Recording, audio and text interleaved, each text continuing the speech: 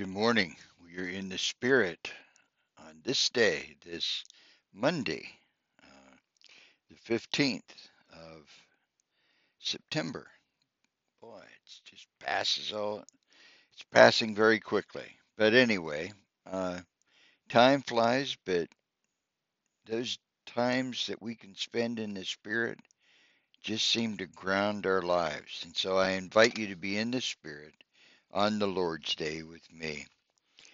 Uh, as I was contemplating on exactly what to say today, I remembered a story from my childhood. I remember one time I got into a fight with a little neighbor boy, and oh my goodness, I thought that was just so traumatic. And when I got home, I told my dad about it, and he asked me what happened, and I said, well, Tommy came up and he hit me, and I ran home. And he said, don't ever do that again. You don't have to hit somebody the first time, but if they hit you, you make them pay for it.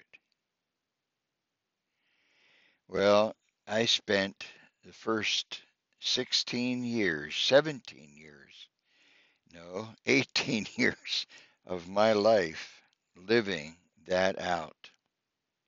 I can't even begin to tell you how many fights I got into.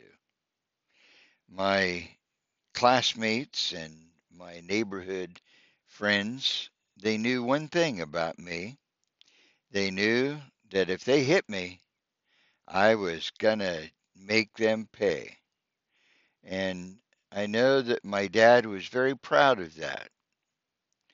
And of course, as I reflect on that, I realize that all of that came out of a deep insecurity on the part of my father. Now I feel bad for him, even though he has been dead so long, that he lived his life insecure and feeling that he had to get back, if at all possible, and that he relished in my seemingly love for payback. Well, the scripture today is completely counter to that. In fact, the scripture today is completely countercultural to at least America, but perhaps to the whole world, because Jesus' teaching here is just different than payback. Listen to what he says in Matthew 5, verse 38.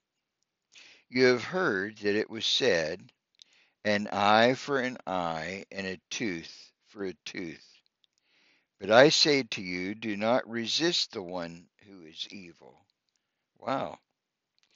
But if anyone slaps you on the right cheek, turn to him the other also. Right. that that was never going to happen to me again as a boy, ever. But of course, in Christ, we realize that we once thought like a child and talked like a child and reasoned like a child. But when we became a man, we put away childish things. If anyone, Jesus said, if anyone would sue you and take your tunic, let him have your cloak as well. Wouldn't that be a scene in a modern day courtroom? That if somebody unjustly sued you and took away some property, that you handed over more property.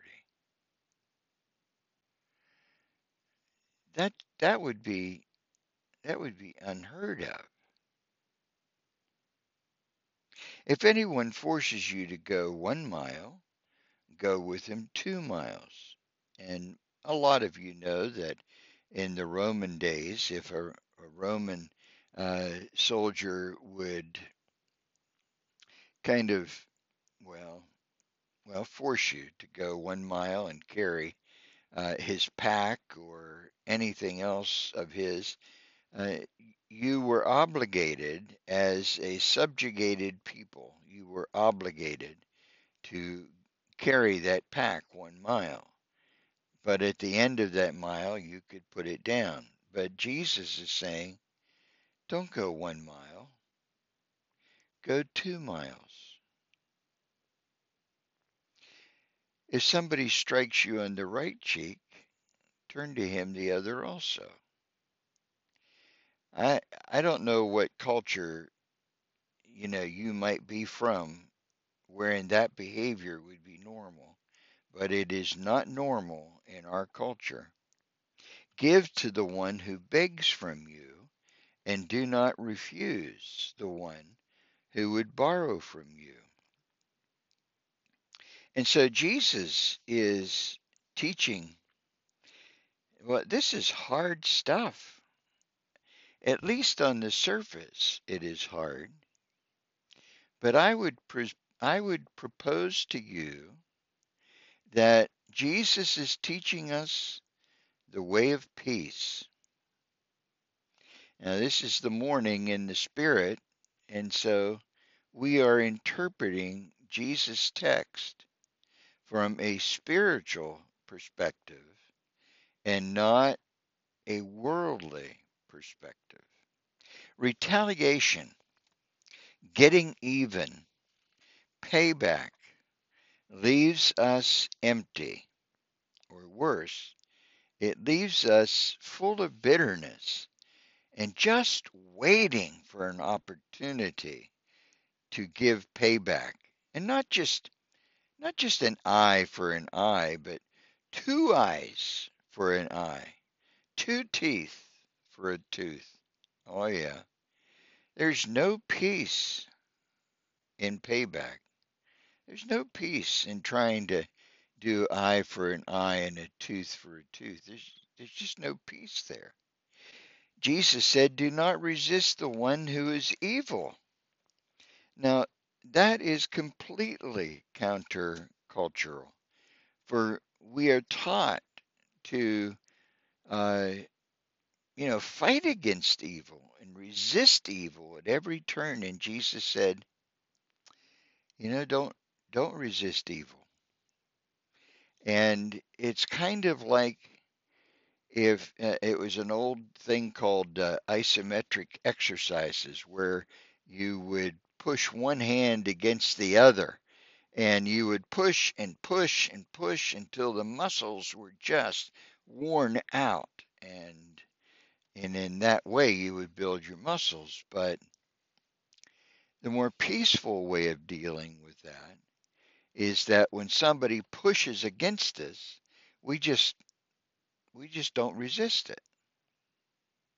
We just don't resist it. And that is the way of peace. Now, I want to clarify some things here, all right? Because when Jesus tells us don't resist the evil, he's not telling us to give, he's not telling us to be evil, just the contrary. He's telling us to overcome evil with good. That's exactly what he's telling us. All right. Uh, in our culture, in our materialistic way of looking at things, there's no forgiveness. There's no gentleness in the spirit of payback. Uh, if we were to forgive somebody, that would be seen as a sign of weakness, not as a sign of strength. Hmm. So we would say, well, that's just the way we roll. We, you exact something from me, and I will exact twice as much from you. Uh, you will not you will not forget the day that I got payback from you. That is the way we roll, but there's no peace in that. There's no inner peace, there's no outer peace. There's no gentleness, there's no forgiveness. When Stephen was being stoned to death, he said, "Father, forgive them, for they know not what they do." Almost to a word as what Jesus said to the Father on the cross. So Stephen would say, "Lord, forgive them," even as he was being stoned to death. Now that's the way of peace. And of course, Stephen did die, but he died in peace, not filled with hate or fear or vengeance. That's the way to go. Now, we grow deeply in the Spirit. We grow deeply in the Spirit when we are able to let go of resentments and of wounding. Now, I'm going to say that again. We grow deeply in the Spirit, much closer to the Father when we are able to let go of resentments and wounding. Letting go does not justify the wrong or say that we have to put ourselves in this position over and over again. No. Uh, Letting go does not say that we have to remain in a place of oppression, in a relationship of oppression. It doesn't mean those things, but it means that we will not seek retaliation, but that we will pray for the one who is wounding us. We pray for God's deliverance of us. Yes, that is a legitimate prayer. We pray for God's deliverance of us, even as we pray for them, the oppressor, to be forgiven. We acknowledge that payback belongs to God. In Romans, the 12th chapter, starting with verse 19, Paul, now remember, Paul was one that advocated the stoning of Stephen and heard Stephen say, "Lord, forgive them. Hold not this sin against them." So Paul said, and I'll start at verse 17, repay no one evil for evil. Oh no, repay no one evil for evil, but give thought to do what is honorable in the sight of all. If possible, so far as it depends upon you, live peaceably with all. And then in 19, beloved, never avenge yourselves, but leave it to the wrath of God. For it is written, vengeance is mine. I will repay, says the Lord. You see, only the Lord judges justly enough and righteously enough and knows enough about the offender to be able to judge correctly, to be able to mete out the right punishment. So, even in the midst of being persecuted, even in the midst of being mistreated, even in the midst of even our friends betraying us, we do not seek payback. Instead, we allow all of that to God and we pray for their repentance and for their change of heart. To the contrary, Paul said, if your enemy is hungry, feed him. If he is thirsty, give him something to drink. For in so doing, you will heap burning coals on his head. Now, that, that might seem out of place, if we're not seeking vengeance, but we're seeking to drop burning coals of fire on somebody's head. Well, it doesn't seem to fit the right bill of goods, does it? But yet, our not seeking vengeance, our not seeking payback, retaliation, this is heaping burning coals of fire on the offender's head in the sense that hopefully they will feel shame and they will come to repentance.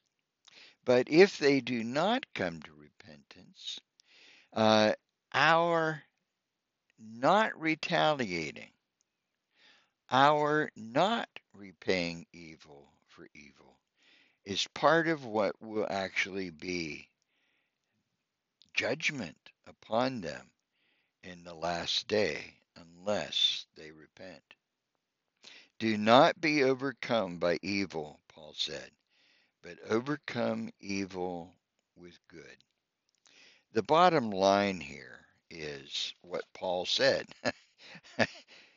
Do not be overcome by evil, but overcome evil with good. Do not become like the world, seeking revenge, seeking payback, wishing your enemy evil and not well. Don't become like the world like that. Don't allow the world to pollute you and to change you, but allow the Holy Spirit to give you peace. So much peace that you will do good to those who do you evil, and you will overcome evil with good. Now, this is not Pollyannish, because Jesus said, in the world, you're going to have trouble. But be of good courage, he said in John 16:33. Be of good courage, for I have overcome the world. Jesus overcame sin by forgiving it. Jesus overcame a cruel and unjust punishment by allowing it to happen instead of calling down vengeance from God out of heaven. Jesus said, forgive them, for they know not what they do. That is our prayer whenever we are faced with oppression. And we pray for God's deliverance and trust that God will deliver us. We pray that that which is evil in people is transformed by the power of God into good. Well, that's all for today. That's enough for a Monday, huh? And tomorrow I'll bring you some more from the Sermon on the Mount. God bless you and keep you and make his face to shine upon you and be gracious to you.